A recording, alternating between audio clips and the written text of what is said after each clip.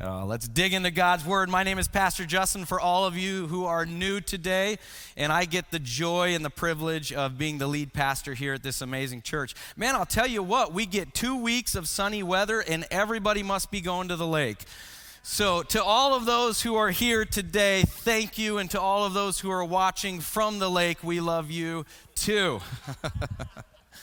Man, I'm excited to get into God's Word. We are going to continue our study in the book of 1 Peter, and we are in chapter 2. We're going to be looking at 3 verses. I told Pastor Enos, because of all the different things we're doing, I'm going to get done in between 40 and 45 minutes, and I'm going to do that. So I want to just dig in. How many of you know I can spend more than an hour on just 3 verses?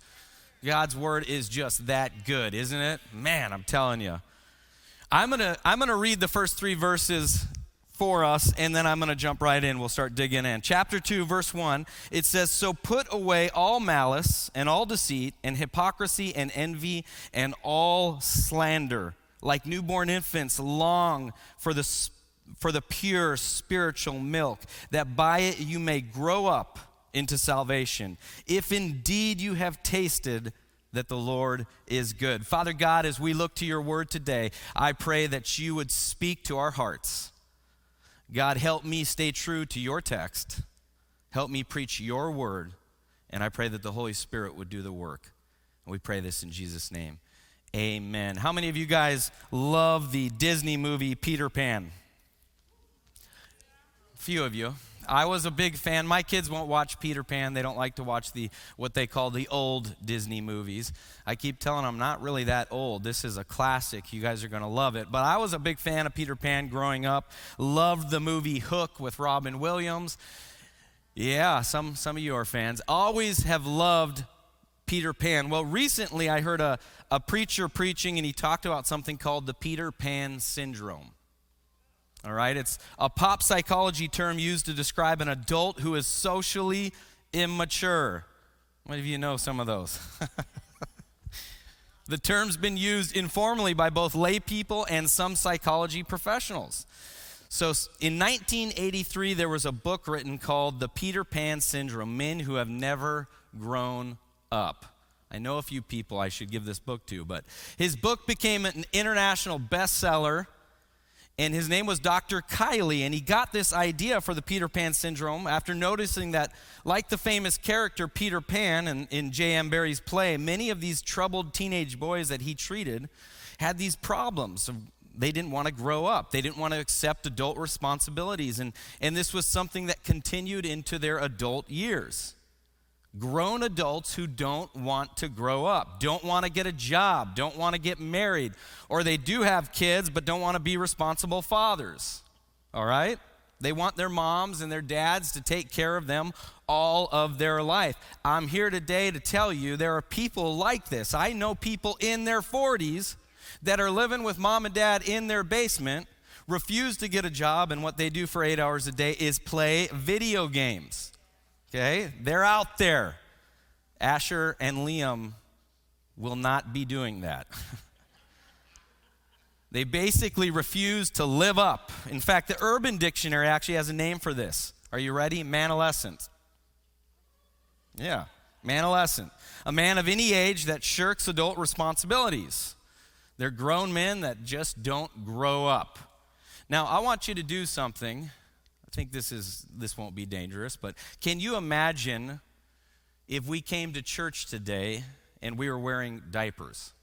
Nothing but a diaper, sipping on our sippy cup, eating little puffs. Can you imagine that? Don't look to the left or the right. I don't want you to imagine that person. Just imagine anybody coming to church and they're still an adult wearing diapers. You know, I remember when our toddlers were little, Liam and Asher never liked to wear clothes.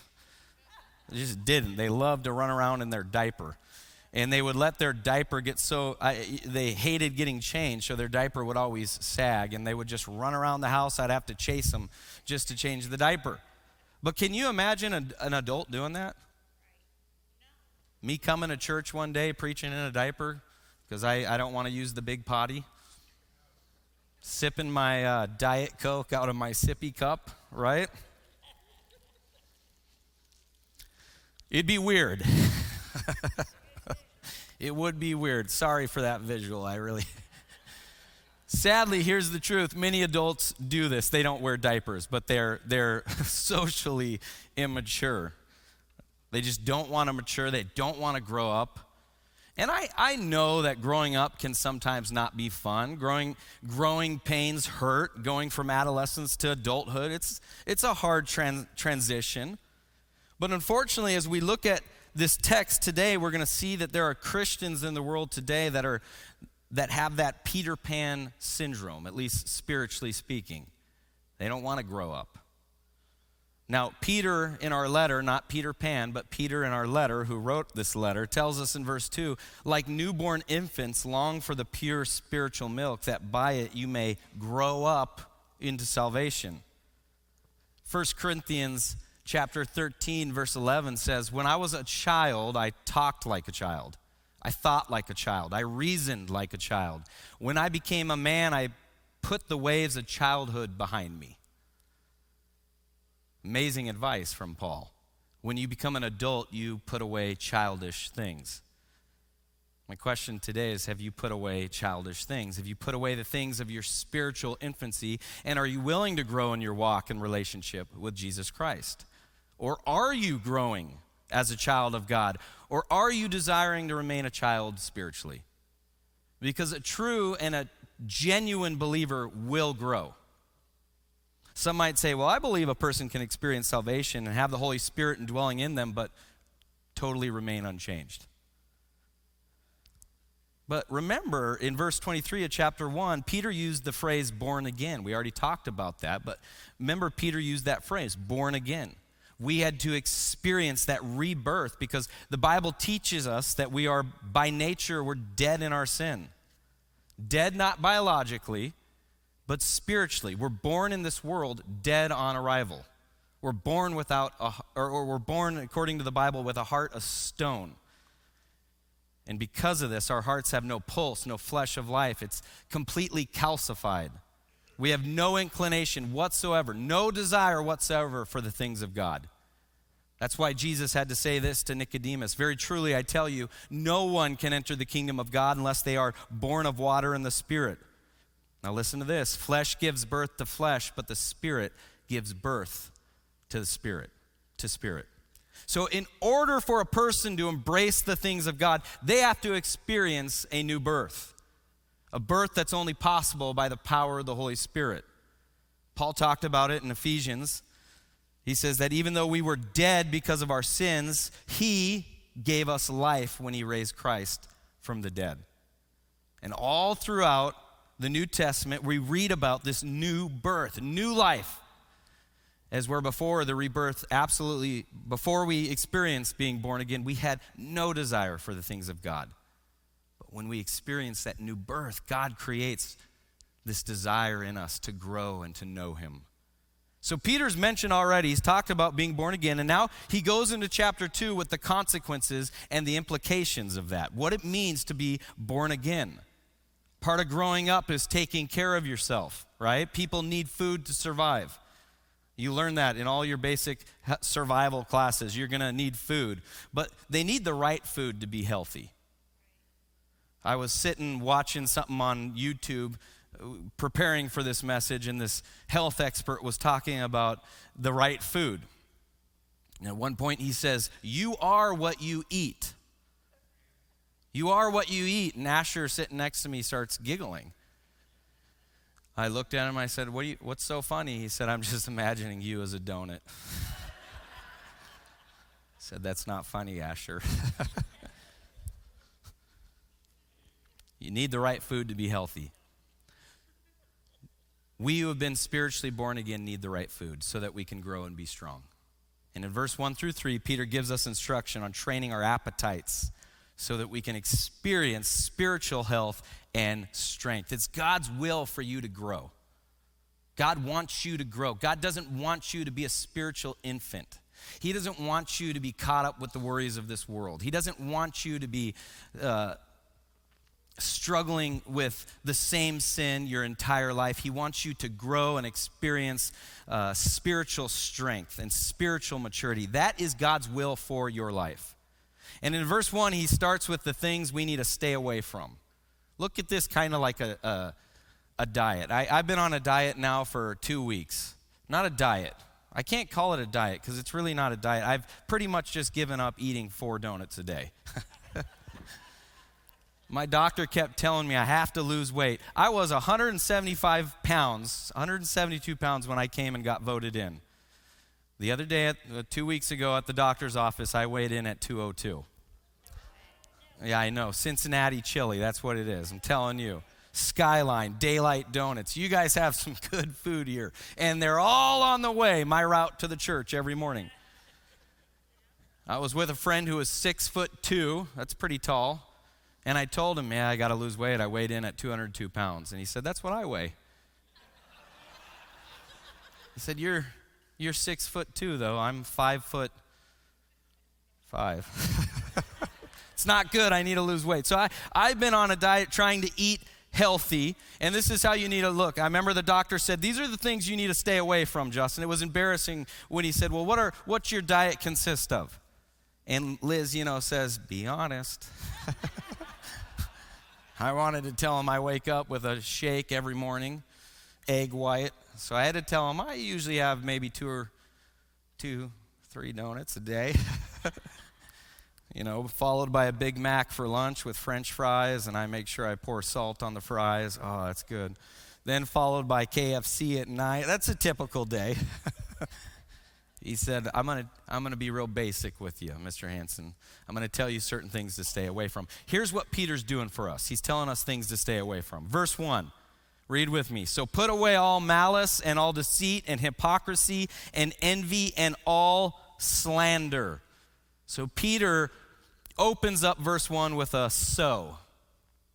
Peter's taken us back to verse 22 of chapter 1 when he says we've purified our souls by our obedience to the truth and we should love one another. He then says we were born again of the word of God. So what Peter's now saying to you is this: you need to grow up. You need to be healthy. And a part of growing up and a part of being healthy is going to require a putting away. You see those words there, put away? This putting away is a picture of taking off dirty clothes. And I'm glad that you all came to church this morning wearing clean clothes. Amen? This is something that we do. We don't wear dirty clothes. I remember when I first got married with Liz, this was back in the day when I didn't eat 3 or 4 donuts a day, and I would go play basketball. You don't want to ask the basketball small group, how I did when I showed up to play. So I would go play every Thursday night with the church, and then I would come home, and I'd be all nasty and sweaty, and I would smell like a locker room. And the first thing I would want to do, when I walked through the door, when I would see my beautiful new bride, is, I would want to give her a little smooch. So I'd come up, and I would hug her, and she would say, ugh. She would say, don't even come close to me until you clean and take those nasty, sweaty, gross clothes off and put some clean ones on. I learned real quick, never approach my wife when I'm sweaty if I want to kiss.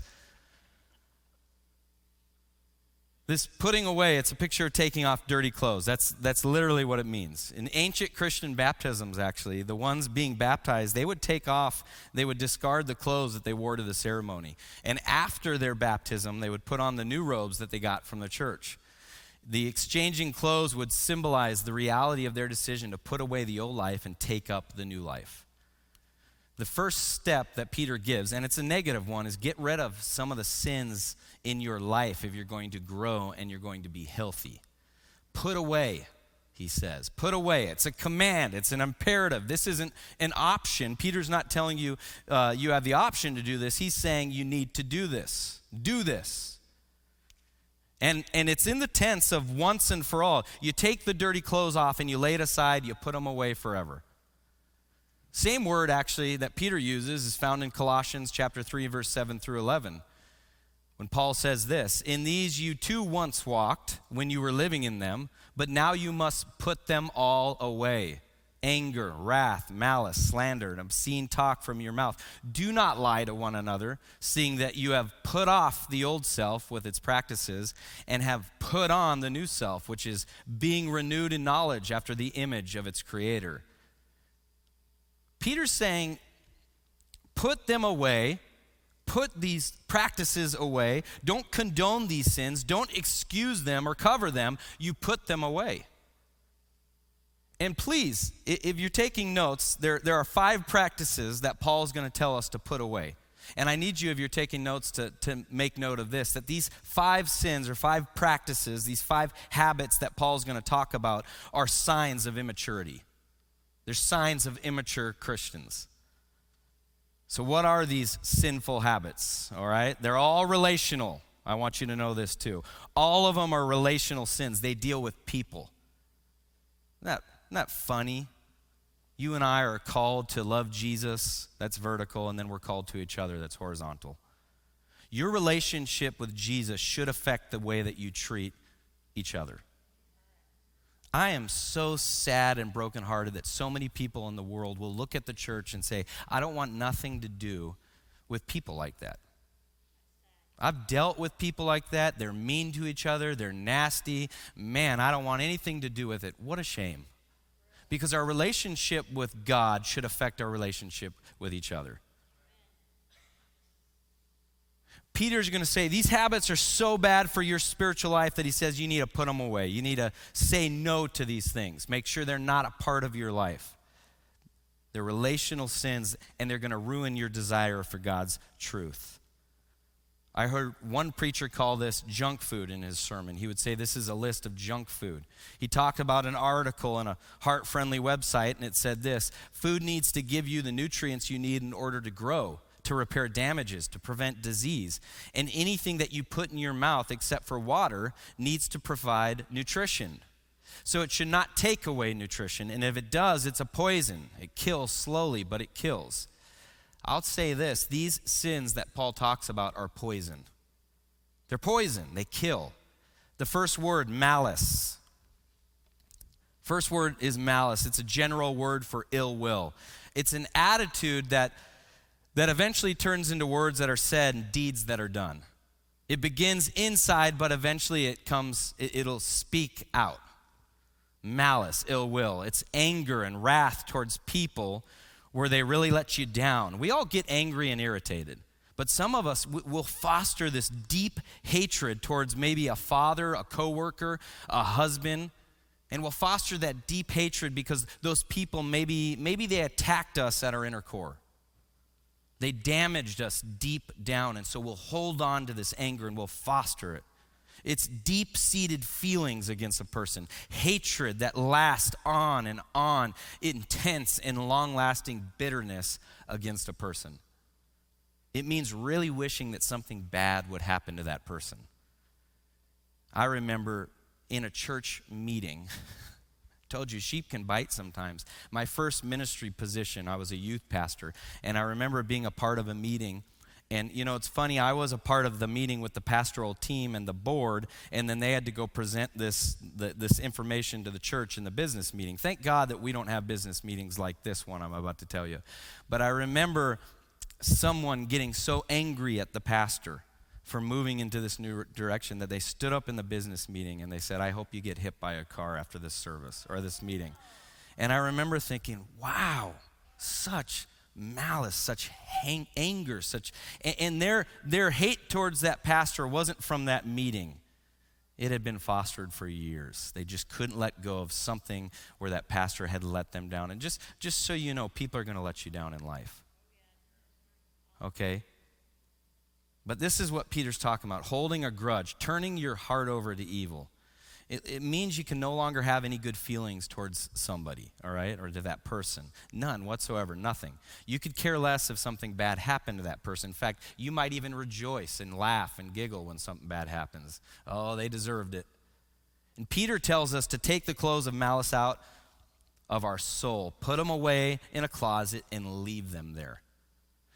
I've heard a story about Leonardo da Vinci. You know, he's famous for, well, he's famous. He's painted some amazing paintings. But his Last Supper painting, there's a story that he had somebody in his life that really hurt him. Somebody that hurt him deep down, and he considered this person his enemy. He just did not like this person. And when he was painting the Last Supper, his plan was to paint the face of his enemy, this person who hurt him, he was going to take that face and paint it on Judas. And he thought well, I think he thought it was humorous. I'm going to get him.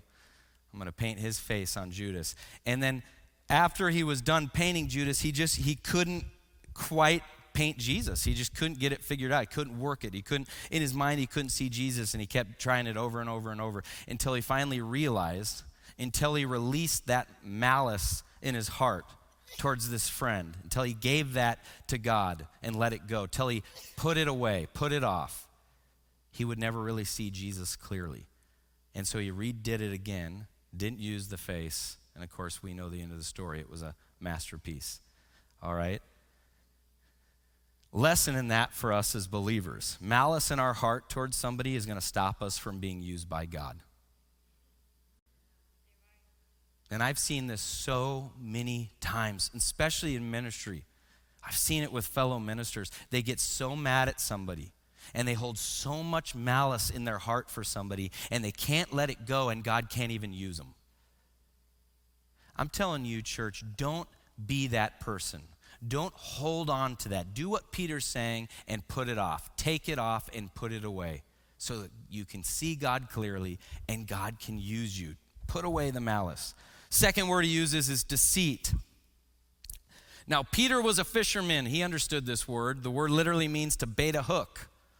Think about that. That's deceit, to bait a hook. Now, if you're a fisherman, and I like to say I am, at least I like to go out and do it, we're a bunch of liars. We're a bunch of deceivers. All you who like to go fishing, you deceive. That's what you do. You're putting something on that hook, right? That you don't want the fish to know what's underneath that bait, right? My dad, he used to go fly fishing in Washington State, and all of his buddies would spend hours making their own lures. They would have a little desk in their garage, and they would make it, and they would try as hard as they can to make it look as realistic as possible so that fish doesn't know that there's a hook underneath that.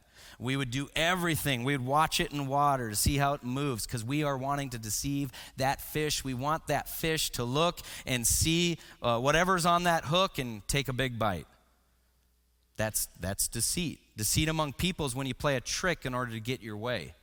You're manipulating them. You're dishonest with them, whether it's an overt lie or you're really good at hiding an aspect of the truth to gain personal advantage. That's deceit. Now, notice both of these have to do with people and our relationships, malice and deceit. And if you don't put away deceit, it's going to stunt your growth. I heard all my life, don't drink coffee, it'll stunt your growth. I drank a lot of coffee, and I'm 5'5".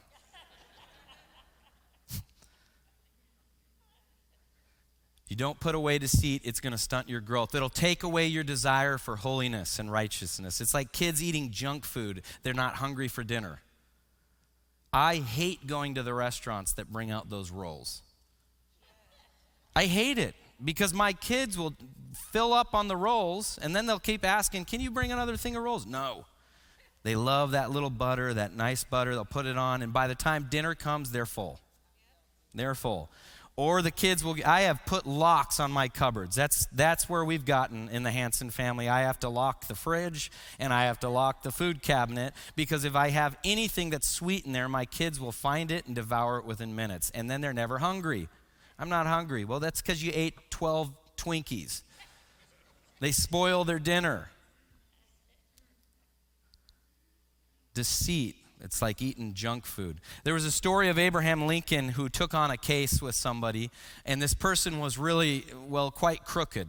But he found a way to get around the law, and he felt he had a winning case. And Abraham Lincoln, when he was an attorney, took him and told him, look, you do have a case. You have a good chance of winning. It's just, I don't think I can represent you.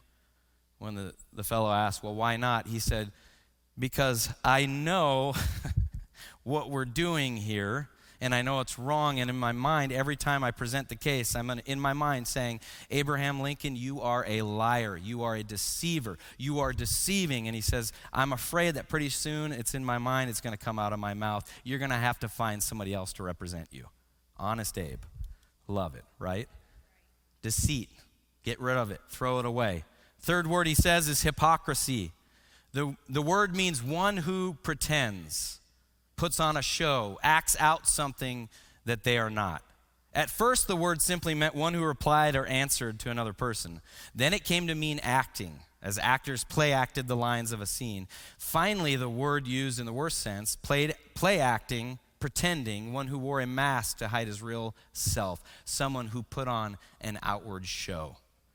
The Greeks would wear masks, often with a smile or a frown, and they would play a part.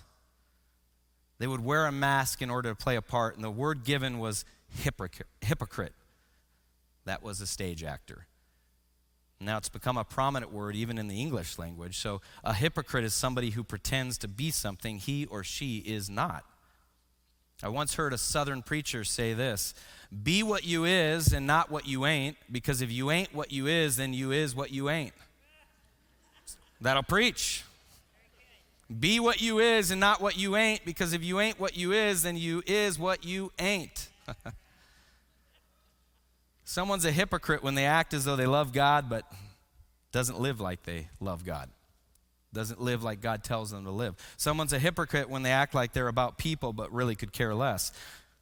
When someone promises but never intends to keep a promise. When they say they believe God's word, but they hold malice in their heart for other believers. Don't be a hypocrite. I even heard a preacher mention a story about a man who was arrested for impersonating a physician. He wasn't a doctor, but he knew a lot of medical terms, right? He knew human anatomy, and he knew just enough to be dangerous. They caught him because he wrote prescriptions that were the wrong prescriptions, and he kept doing it over and over and over. And finally, some of the workers thought, something's up with this guy, something's fishy. And turns out he was a medical student. Like I said, he had just enough knowledge to be dangerous. He was almost a doctor, but he wasn't a doctor. He didn't graduate. He was a hypocrite. He played the part of something that he was not. And so too, a person can wear a mask on Sunday, and as soon as church is over, they take that mask off, and they go back to their real life, and then when Sunday comes again, they bring that mask again. They stick it on. We cannot be like that, Christians. There cannot be any masks in our life. It tells you to take off hypocrisy. Envy. Fourth word is envy. The word means to want what someone else has. All right? They start to want it so bad that they'll do whatever it takes, even if it means taking it away. They just want something. They're not satisfied with what they have. They're always longing for what someone else has. People envy all kinds of things. Now, I'm guilty of envying at times. I'll be real honest. Sometimes when I go to Cincinnati Christian School and they have their concerts or they'll have their assemblies or whatever that they invite parents to, I have been guilty of envy. I will look at some of those parents with their 6-year-olds, and their 6-year-old is sitting very quietly, watching the speaker. They don't even make a peep. And meanwhile, my 6-year-old's taken his shirt off, his shoes off. He's sprawled out on the floor. He's taken marker and he's colored up the floor. I'm trying to throw fishy crackers, anything just to get this kid to sit in his chair and be still. I've envied. What in the world did they do to get God's favor and blessing like that? And I'm begging Liam, sit down, please. Have you ever been there? Just me? I envied when I took Liam to Texas Roadhouse Steakhouse, and I took my eye off him just for 1 minute. He jumped from the seat, grabbed the horns of a buck hanging on the wall, ripped it off of the wall. And when I turned around, all I saw was the little wood frame and his 2 legs sticking up, and you could just hear his laugh. Sometimes I envy parents who can get their kids to just sit still. Whatever you're doing, teach me. But people envy all the time. We envy money, position, looks even, possessions, popularity, clothes, social status, recognition. We'll even envy authority, right? It's what one writer said, it's the last sin Christians will confess because it's so ugly. Envy is what goes on in your heart when somebody is blessed around you and you're mad because they got some fortunate thing that happened to them, or when you're joyful that some misfortune happened to another person. It's the attitude that says this: I should have what they have and I don't. And that breeds an attitude deep within, it's envy. I've seen this even in ministry. I've had friends before who have told me that they feel like they're working for a pastor that doesn't deserve to be the lead pastor, and they feel that they should be the lead pastor. I had a close friend who dealt with this. I said, listen, man, you're walking a slippery slope here. He said, no, I should be the pastor. I give more to this church. I work harder than this pastor, and I think I should talk to the board. I think I should. No. See, something was happening in my friend's heart. He thought that he should have it. It wasn't fair that this pastor had it. He should have it. That's envy. It's envy. It wasn't his.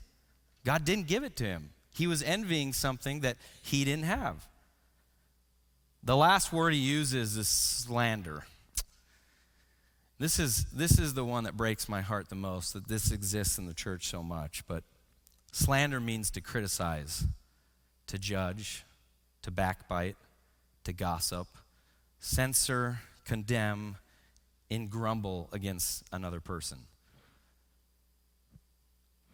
Slander occurs whenever someone says something untrue about someone else that results either intentionally or unintentionally in damaging that somebody else's reputation. I have seen this so many times in the church. And when it occurs, it becomes divisive, discouraging, and confusing. And it often affects so many people in the church. The Bible says that God hates slander. God hates slander. We hear about all the big sins all the time. We'll really focus on those big sins, the areas where God says this is a black and white issue, you shouldn't do it. God hates this, God hates that. And they're the ones that are really easy to point the finger at. And then there's slander happening in the church, and nobody ever wants to point a finger at it. God hates slander. It's evil. That's why Paul listed it as a behavior of those who hate God in Romans chapter 1:30, and it's why James calls it a demonic behavior. You know why? Because slander is stealing.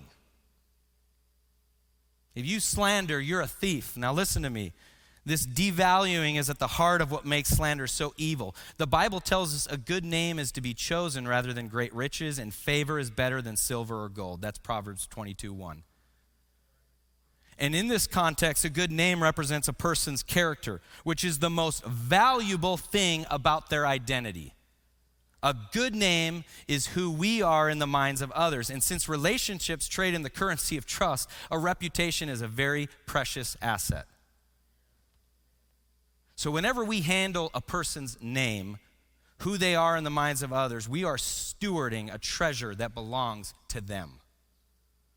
If we damage a person's reputation unjustly, we are stealing their good name. We're vandalizing their character. And I see this in the church. It's rampant. I see it on social media all the time. This causes some very real, sometimes long-lasting damage to people because restoring a devalued name is very difficult. Who knows what love, joy, counsel, comfort, and opportunities we take from people if we care for their name carelessly. God knows. He hates it. God hates it when we speak evil of his name and when we speak evil of others. Titus 3:2. God hates it. He will hold us accountable for every careless word that we speak. Think about that before you go and say something. Think about that before you get on social media and post something. God is going to hold you accountable. That's what it says in Matthew 12:36. This should be a great incentive for us to put away all malice, all deceit, and hypocrisy, envy, and slander. Remember that God is going to hold us accountable. We will face God one day. We will. If you don't struggle with slander, help those who do. Taking a little extra time on this one today. Maybe you're saying, I don't slander anybody. I've never spoken an ill word about anybody. Well, pin a rose on your nose. That is amazing. Pat yourself on the back. I got a sticker for you in my office. You can come see me after church. No. If you don't struggle with slander, that's awesome. Praise God. That's a sign of maturity. But help those who do. So become people who are not safe to slander around. Can you do that? Can you be a person? You're not a safe person to slander around. You need to ask questions like, man, is this information I should know? Do you want me to help you pursue reconciliation? These are questions you need to ask when you hear slander. Are you doing everything you possibly can to put away all bitterness and wrath and anger? Slander? How can I help you guard this person's reputation like a treasure? Friends don't let friends slander. Friends don't let friends act like God haters. The more we love people, the more we hate slander, because a slander hates its victims. You want to be a good friend, help your friend. In verse 2 through 3, he gives us the things to crave. So he's told us things we need to stay away from. Now he's going to tell us some things we need to crave. Look with me at verse 2. It says, like newborn infants, long for the pure spiritual milk, that by it you may grow up into salvation, if indeed you have tasted that the Lord is good. Did you know that the highest rate of growth in human life is the infant stage? They change weekly. I don't know if you've noticed it, but I did when I was a missionary. Liz and I were missionaries before we came here, and sometimes that meant I had to travel a lot. So whenever I was itinerating, sometimes I'd have to leave Liz for like a week at a time, maybe at the most 2 weeks at a time. Well, when our babies were brand new, when they were newborn babies and I would go for 2 weeks, I would come back and it would be like a different baby. I'd be like, oh my word, Asher's grown so much. Man, he's grown, because at that infant stage, they're growing so much. Change happens because they're eating a lot and they're growing dramatically during that phase. Now, when my babies were hungry, they let me know, or they let Liz know. And if you're a parent, you know exactly what I mean. They are going to let you know when they're hungry. A baby will desire milk, they're going to let you know about it. Here, we have this charge, okay? We have a charge. Peter gives us a charge, or he gives us a command. Because for a baby, milk is absolutely necessary for life. It's a necessity. You can't live without it. I couldn't not feed Asher or Liam or Allie milk. Well, I didn't really feed them milk, but you know what I'm saying. They needed milk to live and survive and to grow.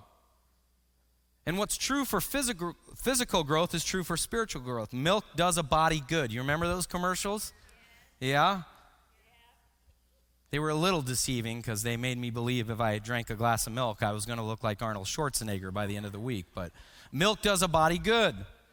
Now, when Peter uses this little metaphor like babies, he's not writing to his audience saying, man, you guys are a bunch of babies. You're a bunch of infants. He's not implying that. He's not saying you're so spiritually immature. That's not what he's saying. You need to understand that. So for those of you who are saying, well, I'm not a spiritual infant, this verse still applies to you. Peter's giving believers of any level, whatever your spiritual level is, he's giving all believers a charge. He's giving a command. Long for God's truth like a baby longs for milk. And if you do that, you will grow.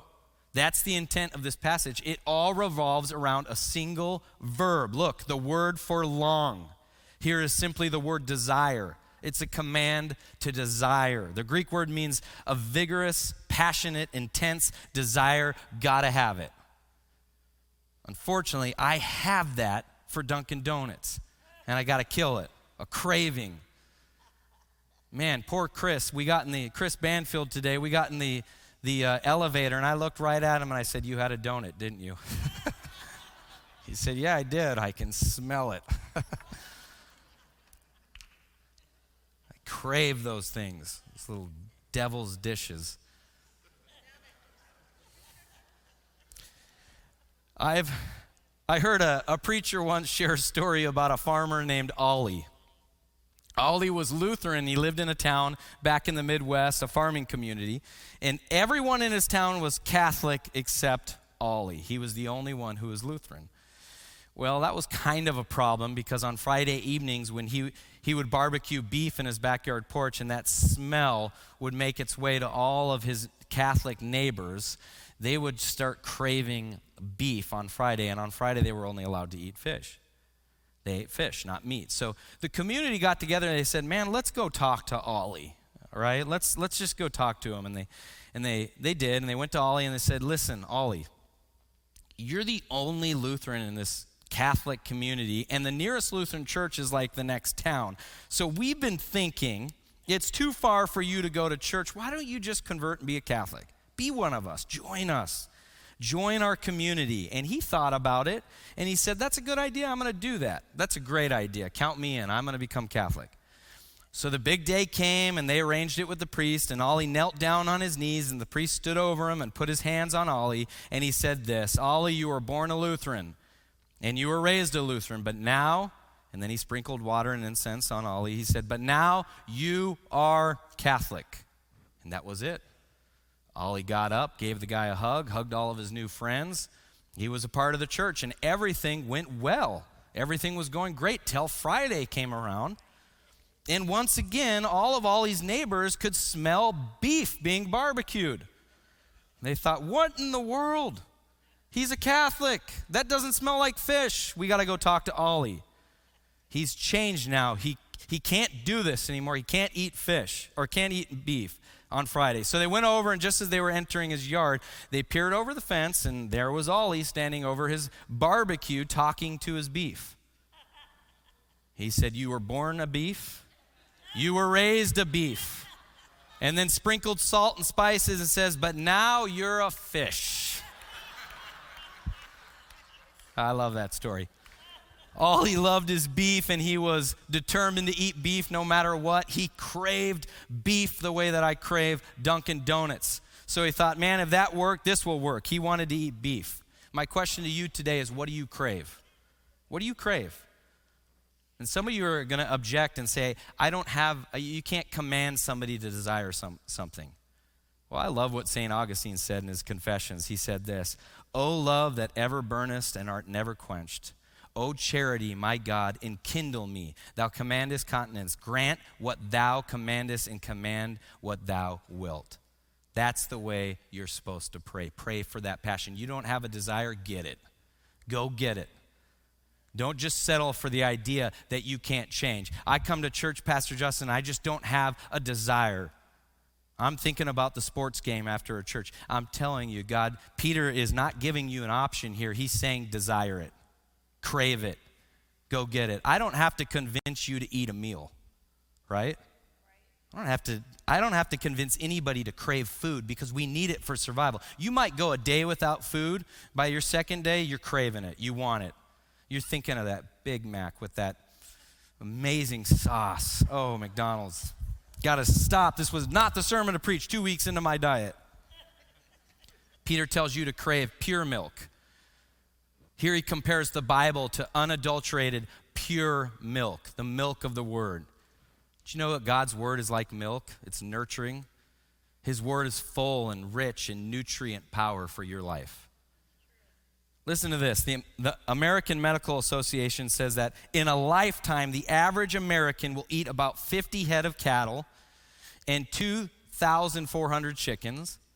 They will eat about 310 pigs and about 26 acres of grain and about 50 acres of fruit and vegetables in a lifetime. And if they had studied me, 1 million donuts. Let me ask you a question. How much of the Word of God do you feed on? How much time do you spend feeding your heart with the milk of the Word? I've heard that there are some birds that can go 9 days without food. Some dogs can go 20 days without food, and some turtles can go 500 days without food. They say some snakes can go 800 days without food, and some fish can go 1,000 days without food. I believe that because my son has a betta fish, and he always forgets to feed him. And yet I know some believers who will go day after day after day after day without the food of the Word of God. How do you expect to grow? How do you ever expect to be what God wants you to be if you don't feed on God's Word? Long for the spiritual milk, that by it you may grow up into salvation. Man, if somebody came up to me today and they looked really sick and they looked pale and they looked skinny and they just said, man, something's wrong, the first question I would ask is, did you eat anything today? And if that person looked at me and said, no, I only eat on Sundays. I don't eat Monday through Saturday, I just eat on Sundays. I would look at that person and say, go eat something. Go eat something. Can you imagine only eating on Sundays? And yet there are people that will go weeks without ever even opening up their Bible. Ever. Man, I can't press this upon you enough. You're like a car that is severely out of alignment. And you need God's word. This is life or death. I can't emphasize this enough. This is life or death. It's like Moses said in Deuteronomy 34. This is not an idle word. This is your life. This is not an idle word. This is your life. Long for the pure spiritual milk. And why? Look at what Peter says, that by it you may grow up into salvation. Did you know that 1,800 verses record Jesus' words? Of that 1,800, 180 are quotations from the Bible. 10% of everything that Jesus said in the Bible was a quotation of your Bible that you hold in your hands. How much of your speech would scripture quotation? You think you need it less than Jesus? How much of the things coming out of your mouth would be quotation of scripture? I hear people all the time tell me, I work too much, I never have time. Okay, get a listening Bible then. Get a Bible on CD or whatever people listen to today in cars. I have an older car. Listen to it on the way to work. Make it a priority. Like I said, you always find a way to eat in some way. Even if you were so busy and you missed a meal or you missed 2 meals, trust me, by the 3rd meal, you realize you're hungry and you're going to go eat. You're going to do whatever it takes to find food. When the Word of God becomes as essential to you as eating, you won't miss it for days on end, I promise you. You will crave it, you will want it, and if you don't have it, you're going to be hungry for it. I've heard mothers tell me before, I have kids, I have no time for God's Word. I have kids too, and they are crazy. And summer is here in full swing, which means they are at home all day. But guess what? Parents, mothers, fathers, how are you going to raise your kids if you're not full of God's Word? Go to bed a half hour earlier. Wake up a half hour earlier. Get the Bible in. I remember my dad was busy. He worked 3 jobs. He left his job as an attorney, became a pastor. It was a home missions church, which meant he's not really getting a salary from the church, so he had to work 2 other jobs just to make ends meet. And he was busy from 7 in the morning, usually till about 6 or 7 at night. By the time he came, he made sure he spent time with his kids. He'd have to wake up at 4 a.m. every single morning because he was hungry for God's Word and he needed it. I know because his little office or his little prayer den was right next to my room, and often he would wake me up. Man, you'll find time. Peter's given us the charge, and now he gives us the purpose. Crave milk so you can grow. Some translations say you may be caused to grow up. You cannot grow spiritually without a steady diet of God's Word. You just can't. You can't just read a devotional. It's not enough. There's nothing wrong with the devotional, nothing wrong with Christian books, but you need the Word, the pure Word. You can't grow without it. It would not be normal if adults were still, I told you, wearing diapers and drinking out of sippy cups. Something would be wrong. God's commanded you to grow and grow up. Ask yourself this, am I in the same place spiritually that I was a year ago or maybe even 5 years ago? Have I not grown beyond that? Is that just sort of where I've stagnated and stayed? Because if that's the case, that's not God's will for you. That's not God's plan for you. I think that's why Paul tells Timothy in 1 Timothy 3:16 through 17 that all scripture is breathed out by God and profitable for teaching, for reproof, for correction, and for training in righteousness, that the man of God may be complete, equipped for every good word. God's Word straightens us out. It teaches us to do what's right. It's God's way of preparing us in every way, fully equipped for every good thing God wants us to do. And then Peter moves to the result. You taste that the Lord is good. The word tasted means, if so be that you have experienced, if so be that you have found it true that the Lord is gracious, that the Lord is good, that the Lord is kind. In other words, as you study God's Word, you are going to find Jesus. And when you experience Jesus in His Word, there's something tremendously sustaining and satisfying about Jesus Christ. Jesus sustains the heart. He satisfies the human soul. Do you know that God has made you, that you have this God-created vacuum in your life, and that vacuum is never going to be satisfied with anything or anyone except Jesus Christ? You can go search for it all your life. You won't find it. He's the only one who can satisfy you. I just got back from Gatlinburg, Tennessee, and I love those chocolate shops. I'm going to end with this story. I love the chocolate shops. They'll make the fudge right in front of you. But then afterwards, they'll let you sample it. And so I was on a special diet. We were there with the Marshalls, and at this point, the Marshalls left, and Liz took the girl, I have one girl. She took Allie to another shop and told me to walk around with the boys. Thank you for that, Liz. That was, she gave me the two hard ones. And I walked by one of those chocolate shops, and I thought, if I go in there, I know what they're going to do.